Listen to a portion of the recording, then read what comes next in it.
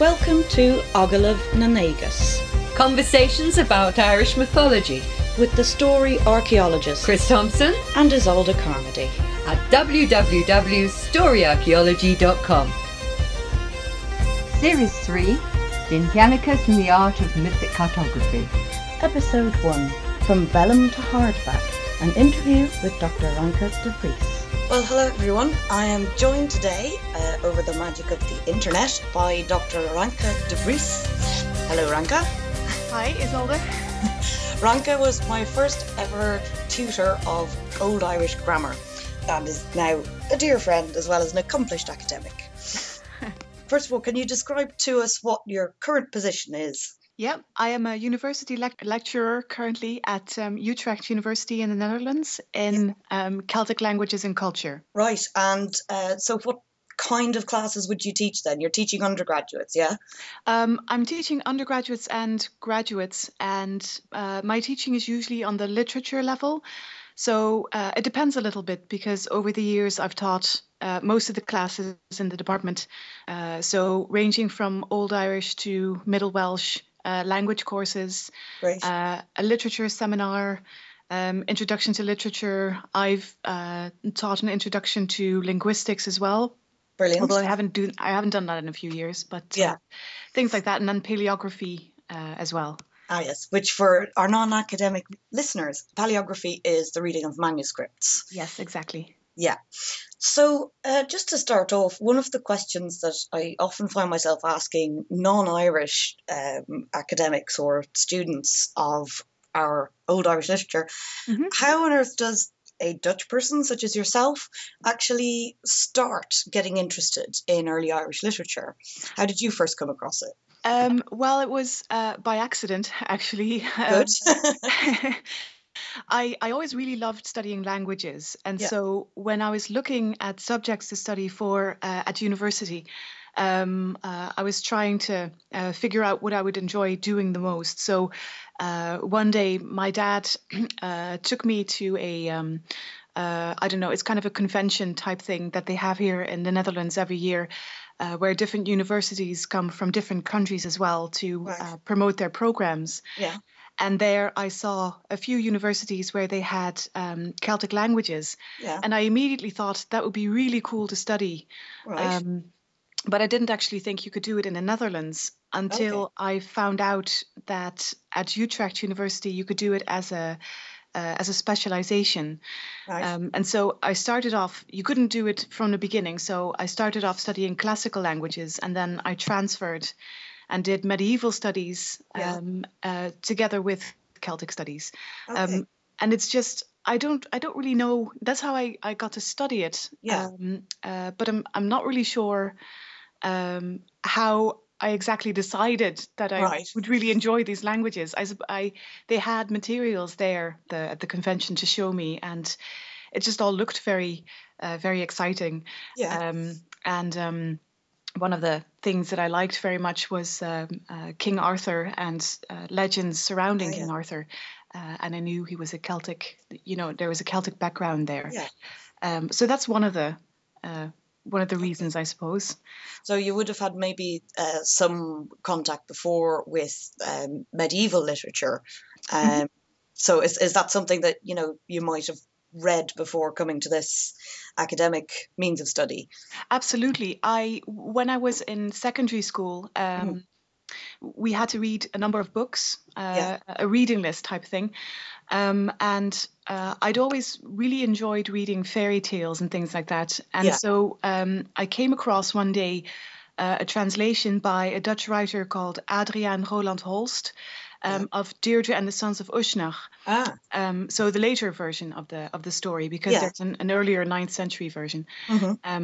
And I read that, and I really loved it as a story. So maybe that helped. But always, medieval stories were very interesting to me, and fairy tales, and that was always really really interesting. Although there was not much attention given to the Celts and Celtic literature in secondary school, in history, for example. Yeah. So it's just things that I came across by myself over years. Yeah. Over the time. That's sort of great from our point of view as story archaeologists, because it means that it in many ways it is the literature that drew you into it. Definitely, yeah. Yeah, because I know that there's a number of academics who would have got into it, if you like, more from the linguistic end of things, Yes. and from the sort of philological interest in the history of languages. So, yeah, I think maybe that's perhaps one of the reasons that you and I get on, is that interest in the actual stories. Definitely, yes, Yeah, yes. yeah. So down through the years then, once you found yourself being able to study both the languages and the literature, where have your studies taken you? I mean, geographically and, if you like, professionally. Well, it's been really great because, of course, I was studying in the Netherlands, and Yeah. so when I graduated, I figured that I wanted to continue, and so I came over to Ireland to do my PhD degree there at Trinity College in Dublin, which was a wonderful experience. And apart from that, conferences brought me to a number of places. Nothing too exotic. I've been to Germany, to Bonn, and to Aberystwyth in Wales, and several places in Ireland. The furthest it has taken me so far is Los Angeles, which was very enjoyable, where I was asked to present at a conference there. And I hope to go back at some point there. Now, recently, Ranka has published a book with the Irish Text Society, so congratulations. Thank you very much. Obviously, this is the $5 million question. Can you summarise the tales which are published in this volume? I can. The book is an edition of two early Irish texts. So both texts have something to do with the eruption of Lough Neagh. The first text is called De Causis Storchi Corcochae, so on the reason for the migration of the Corcochae.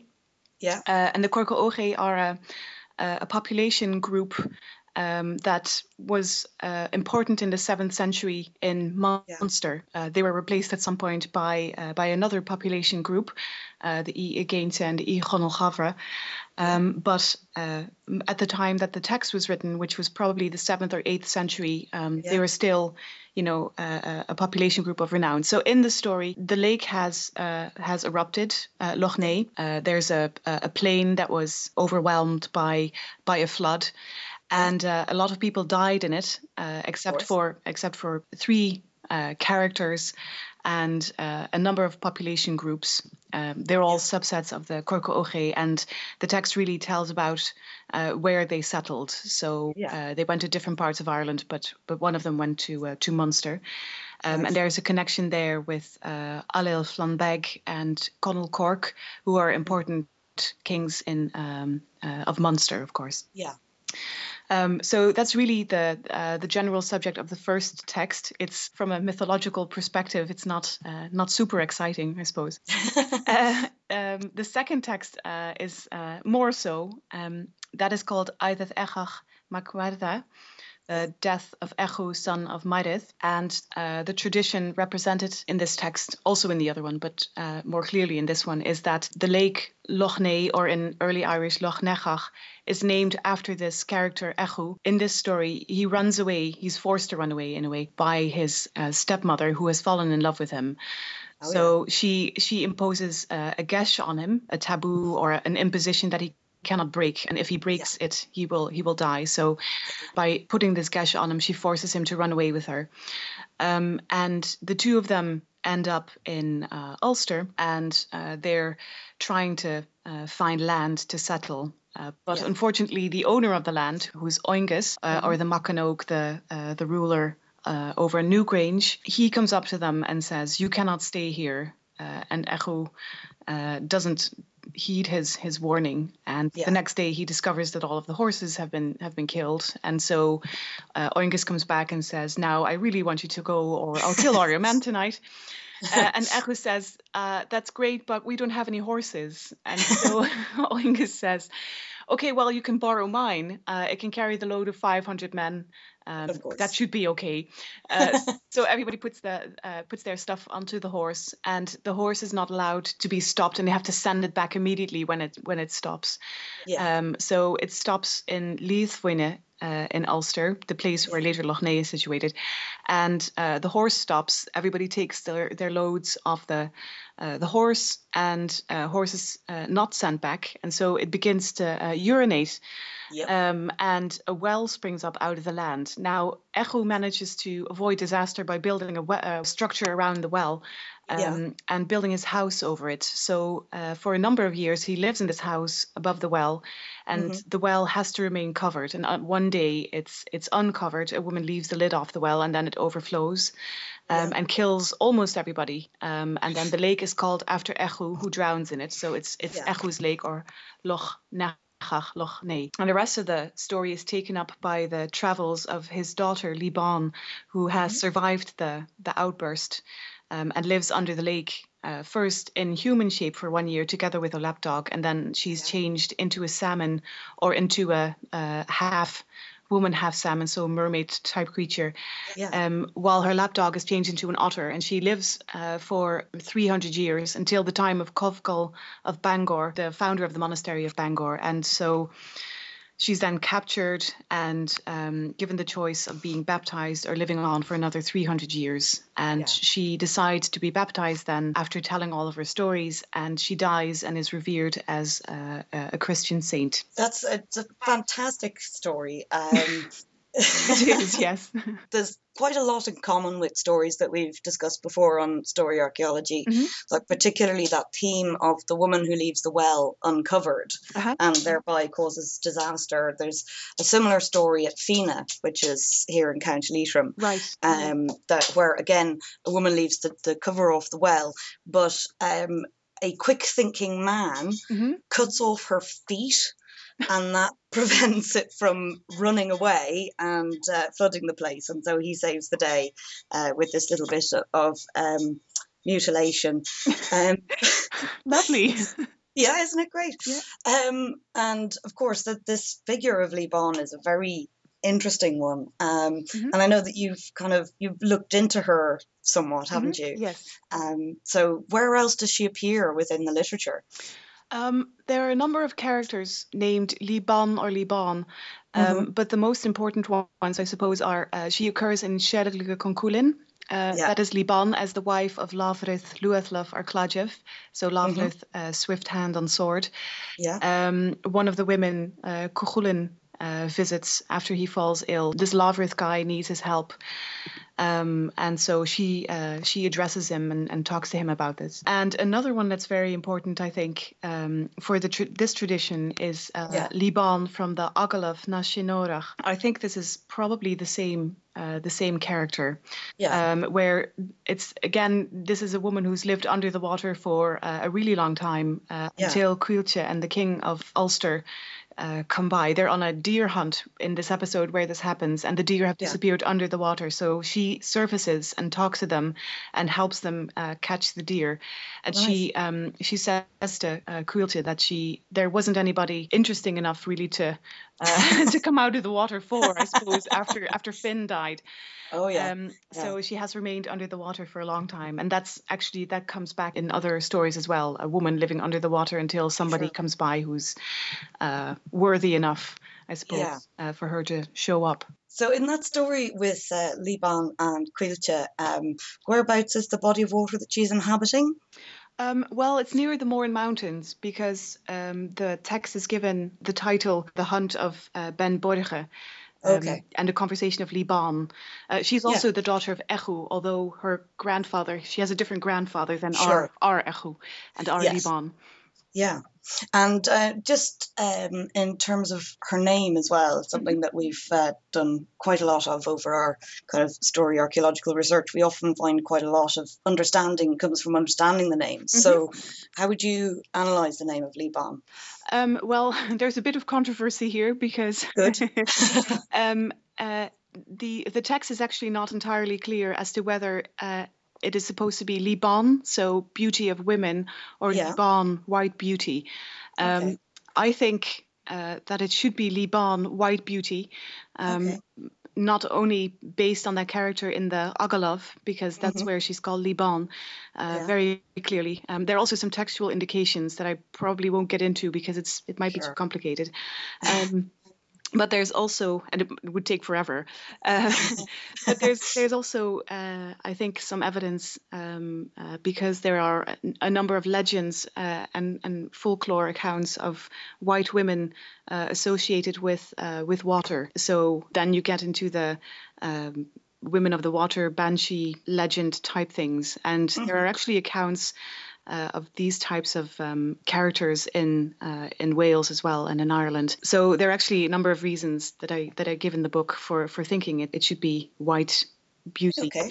Also because she ends up as a Christian virgin or a Christian saint, and of course the color white is associated with purity and taking up the veil and that kind of thing. Yeah.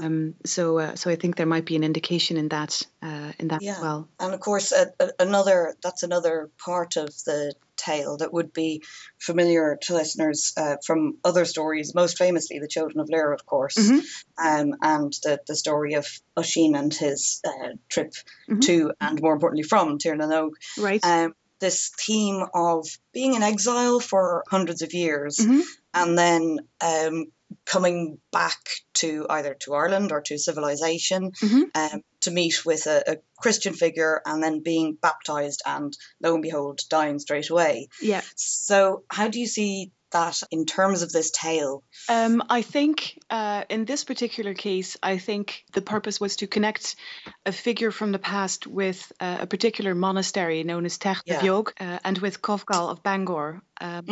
But you see it a lot where, as you point out, that you have this a kind of a continuity, and kind of an integration of heroes from the past in a now Christian society, where they still have a special status because they're they're made into a saint immediately as soon as they're baptized and die. So it gives them. It gives a lovely sense of continuity to the history and the stories as well. And I think it's a lovely way in which this is done. It's you don't find this everywhere. So is it a peculiarly sort of Irish or possibly Celtic motif then? I think so. I don't recall seeing it many times. The motif of the revenant saint or raising people from the dead to give eyewitness accounts of past events. You find it a lot in Celtic literature, but I don't recall seeing it that much outside it. You could get more information in Yoshi Naj's book on Conversing with Angels and Ancients, where the character of the Revenant Saint is explored in detail. No, it's an interesting one because again, I tend to be very prejudiced in my own focus on the Irish literature, so I'm very poorly versed in anything beyond this tiny island. Right. So it's it can be good to get a sort of broader perspective sometimes. I think it might also be the fact that a lot of the you find a lot of the earlier stories, I suppose, and mythological characters. A lot of the literature in other countries was written down in the vernacular not until much later, which is not to say that there aren't any mythological characters, but I think in a lot of other countries you will find characters from other literatures, so you'll find accounts of classical heroes or things like that. Sure. So I think it's a different type of story that you find in Irish literature that you don't find as often outside of Celtic literature. That's an interesting one from my point of view. I think that supports the view that there was a continuity of tradition, like you say, and that there was a concern about both updating the older literature, but also validating it within a newer sort of worldview, and that there wasn't this sense that the pre-Christian tradition needed to be somehow excised or demonized. Right. That in fact there was more of a drive to, if you like, bring it into the fold and allow people to still have that sense of connection to their old heroes and friends. Absolutely, yeah. Yeah, so that's an interesting one in that kind of international context. For all of us ignoramus out here who only ever rely on a fully edited, published and translated edition of a text, can you describe for us what it actually takes to get from a few versions of a tale in manuscripts all the way to your edited, published, translated text? Well, it's quite a it's quite a long process. Yeah. Basically, what you do, you start out with figuring out what text you want to edit, which can be Sure. quite daunting. Yeah. But let's say you have one. Well, let's take yours as an example. You first have to figure out in what manuscripts the story is found. Yeah. In the case of the first text, the one on the Corco Oge, there are 3 manuscript versions. Mm-hmm. And the other one, the full text is only found in one manuscript with some a few lines in a few other manuscripts. Right. How do you find out what manuscripts they're in? Usually, what you, if you're lucky, there's a description of the manuscript in a manuscript catalog, and the manuscript catalog usually identifies other versions if they are out there. Okay. There are also some places where online, for example, the Van Hamel Society now has a kind of an online index, or is working on it, Right. of all these texts and manuscripts where they can be found. And that can be quite useful as well. So there are a few Sure. online tools as well. But usually you work with manuscript catalogs to find that out. And are there sort of several different catalogues for different collections, or? Yeah, it usually varies per library. So you have, a catalogue of Irish manuscripts in the British Library or Yeah. the Royal Irish Academy, the National Library, things like that. Right. So you have to kind of know where to look to start with. Yes, although in the case of the first text again, the text had been published but not translated by a scholar named Kuno Meyer, Yeah. and he identified the manuscript. So it's also possible to look at a text like that's been where you see the text in front of you from one of the manuscripts, Sure. and somebody points out the other versions that there are, Okay. and then you can look at them as well. So when you've identified your manuscript sources, then what's the next step then? Well, then you have to transcribe the text itself. So you look at the text as it appears in the manuscript, and usually the earlier texts, or in earlier manuscripts, the texts are written on vellum. So calfskin, and of course, as you might imagine, this was very expensive to produce. So Sure. what happened a lot in the case of Irish text is that words were abbreviated. Oh yeah. Kind of like as you would do now if you're texting somebody and you just want to quickly say something. So just to save space, they would abbreviate this. And so when you're transcribing a text, you have to make sure that you expand all of these things and solve the text or the abbreviations, so you know exactly what it says. So that's your next step. Sure. And as a process, when you're expanding those abbreviations, how certain can you be that you are reading it correctly? What are the kind of issues that you come across when trying to transcribe a good edition of a manuscript? Right. Sometimes there are issues since some abbreviations can mean several things. So there's one suspension stroke, for example, that can stand for the letter N, or can stand for you just finished this word, you know what goes here. Basically, and that can be difficult because there can be some confusion sometimes. What you'll do then, usually what you do when you're transcribing a text, is you mark for yourself where you've expanded a word and what letters you've put down. So so you know a little bit where the things are. So when you start translating the text later, you might all of a sudden see that what you've transcribed is not what it should be, even though there are two options. Usually you can kind of figure out what it should be.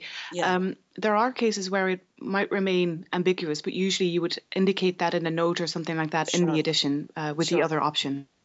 And from that point of view, you really do need to have a good understanding of the language when you are transcribing, because presumably the context, the grammar, and the possible meaning will sort of point you towards the right reading. Definitely, yes. You can still, be a little bit, how shall I say this? You can work out things like the exact grammatical case a little later too when you're translating, you know, as Sure. long as you know what the word is, you can look out.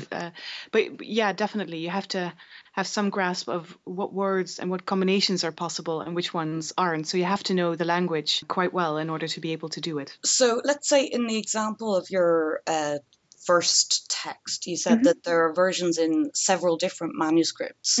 So how do you then work with those different versions to try and, if you like, produce one reading? Well, you have to make a decision for yourself as to what type of edition you want to make. So there are different types out there. You can make a best text edition, where you pick, for example, the most complete text or the earliest one. Usually people pick the earliest one. Sure. Or you can choose to do a reconstruction based on all of the different versions. You can compare them and then try to reconstruct what the original text would have looked like, Lachmanian approach. But for the one that the text that I edited, actually both of them, I chose one manuscript. In the second case, there was only one manuscript, so that made it easy. Yeah. And there are other reasons as well.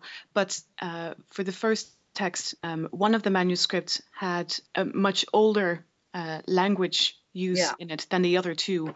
So I chose that version rather than the other two. And the other two had been the versions or the poetry in that had been tampered with as well.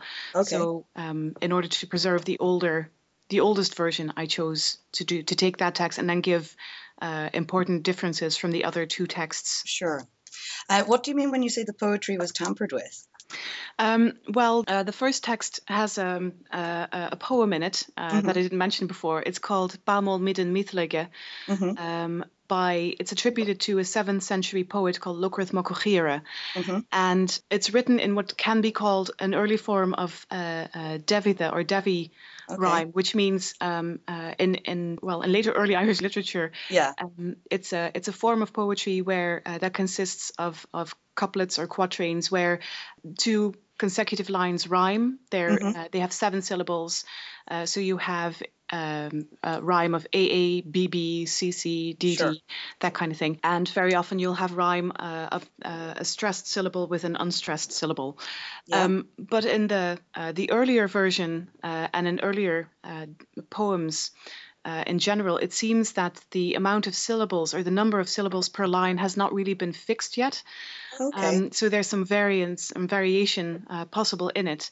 So in this case, there's end rhyme, but the number of syllables lie between, I think it's 5 and 9 roughly. So that hasn't been fixed, or that hasn't been set to 7 yet. But in the other two manuscripts, it has been changed to 7 for all lines. So poetry of that kind can be really incredibly valuable dating material, and as you say, that kind of development of poetry from the sort of the non-syllabic alliterating poetry of the oldest literature that we have, which of course is the Ruscada, with which I'm obsessed, and then going towards the classical bardic poetry, which of course would have come much later, post 10th century, which is very tightly constrained and very tightly structured.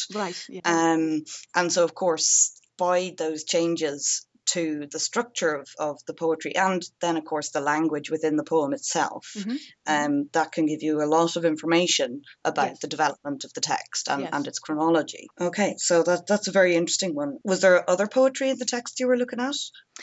Not in the first one. In the second one, there are 3 poems as well in the Eidet Echach text. And there's something interesting going on there as well, because the text, like I said, in its entirety, you find it only in one manuscript in Lever na Uire, and the Book of the Dun Cow. The Book of the Dun Cow, the one of the poems in that text has 22 quatrains. Wow. And we have a variant, another manuscript with this poem in it, but in that version there are only 11 quatrains. Okay. So the question is, what happened there? So it's very difficult to prove. I suspect that the person in Lever na Uire who wrote the story, or who compiled the story, because it's a compilation, took parts of poetry from different sources. So Okay. there's also one quatrain in a different meter. Okay. And there's, all of a sudden there's mention of a saint that doesn't occur anywhere else in the story, Okay. Saint Brendan.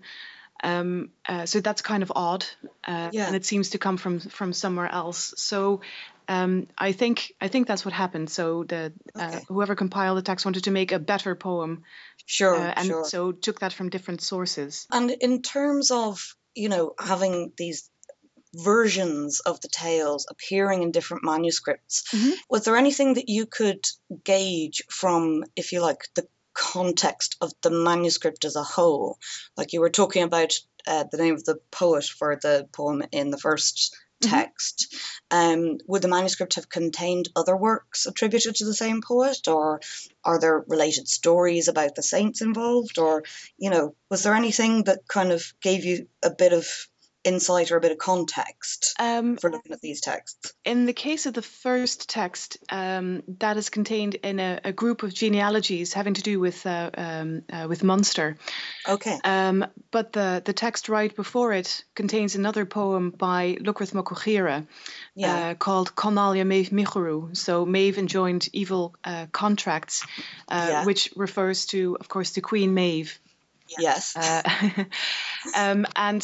So that's also attributed to Lucreth Mocogira. And there's one more poem, Cú Cemathair. That's the name of a Munster king who died in 665. But people are not entirely sure whether Lucreth wrote that or not. Sure. That's not in all of the manuscripts. So that's just embedded in a group of genealogies as well. Yeah. And the other text doesn't really have that much to do with the surrounding text, I suppose. There's an Eiddath tale preceding it, the death of Nath E.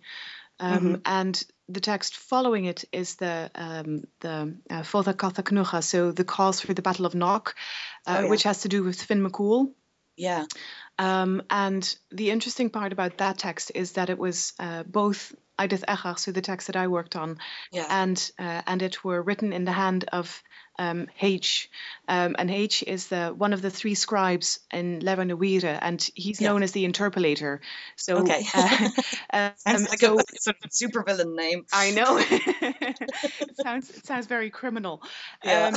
He's called H because he's written a number of homilies into the manuscript. He wrote this text and the one following it, and if you look at the texts themselves, they're really interesting in the sense that they seem to be to have a similar setup, both beginning with kind of a Dinhenachas account, so an explanation of place names, and then having poetry that has been compiled from different sources.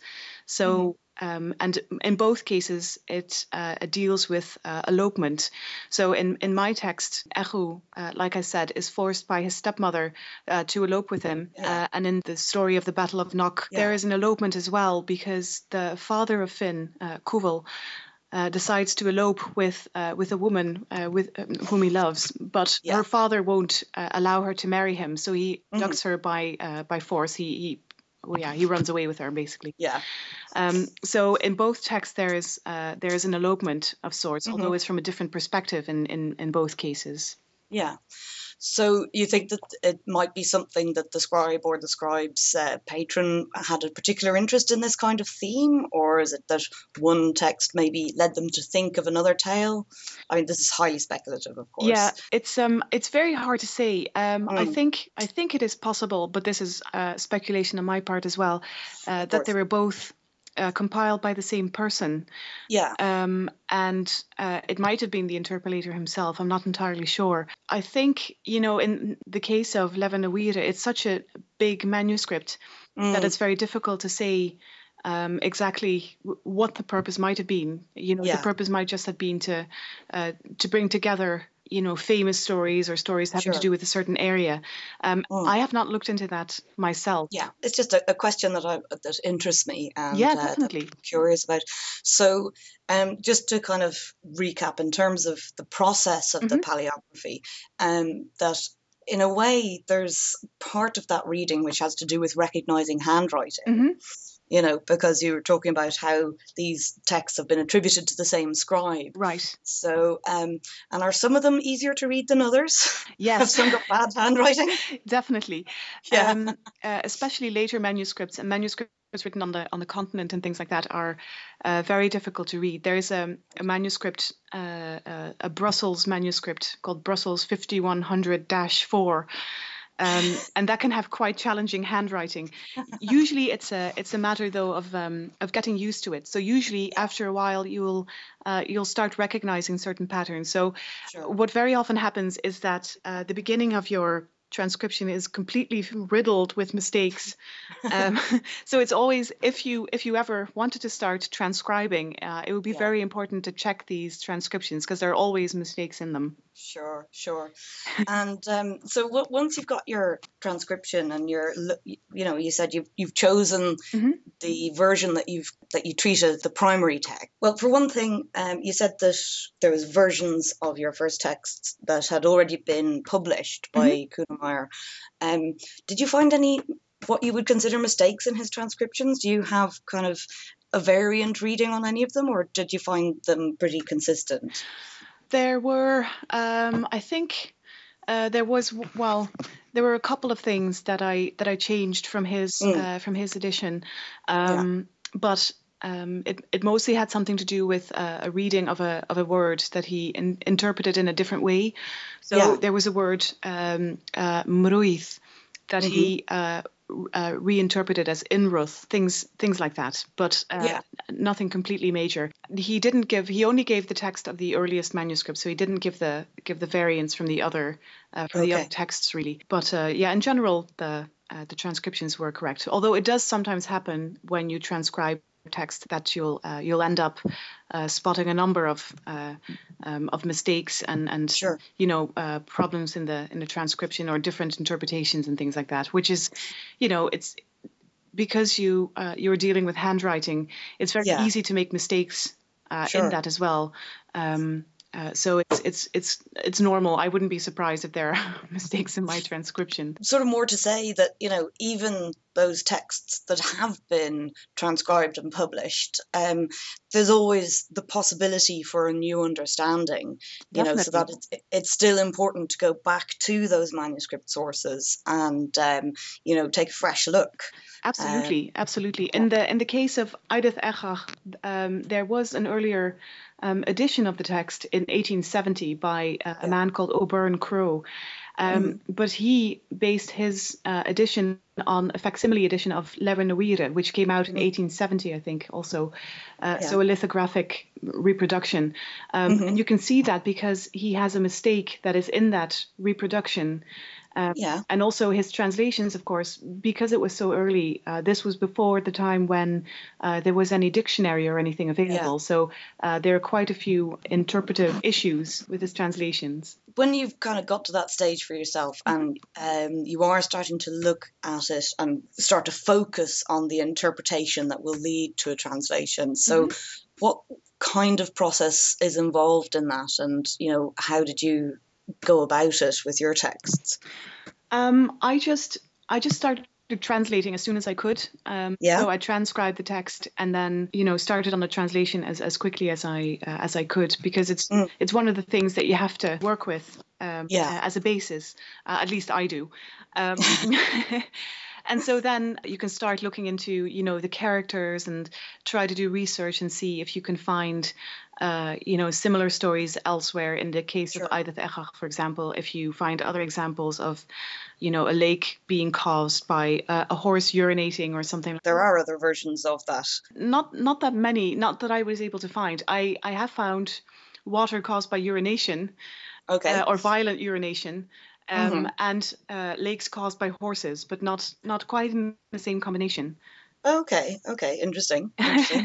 So there are a number of places where you can look to find characters. Of course, one of the things that you start to do is to start doing research into what has been written about the text before, if anything, and then go from there. But there are places where you can look up, for example, well-known names and things like that in both in early Irish sources and later, and the same goes a little bit for place names as well. Of course, we're so dependent still on Hogan's Onomasticon for the place names. Yes. And one thing that I found entertaining when looking at Cathmagathirid is that you've got Elizabeth Gray has an index of place names for the 9th century text, and then Brian O'Keefe has an index of place names for the early modern Irish text. Right. Gray has clearly taken the place names pretty much straight out of Hogan's Onomasticon, which of course is full of parishes and baronies and all these other kind of divisions of place that we no longer use. Right. Whereas Brian O'Keefe, who of course lives in Ireland, gives, if you like, a more native description of where places are. So he says it's near this town, in this county, near this geographical feature. Right. So it's kind of interesting to see the difference there. You know, I find it much easier to identify O'Keefe's places than Gray's. I bet.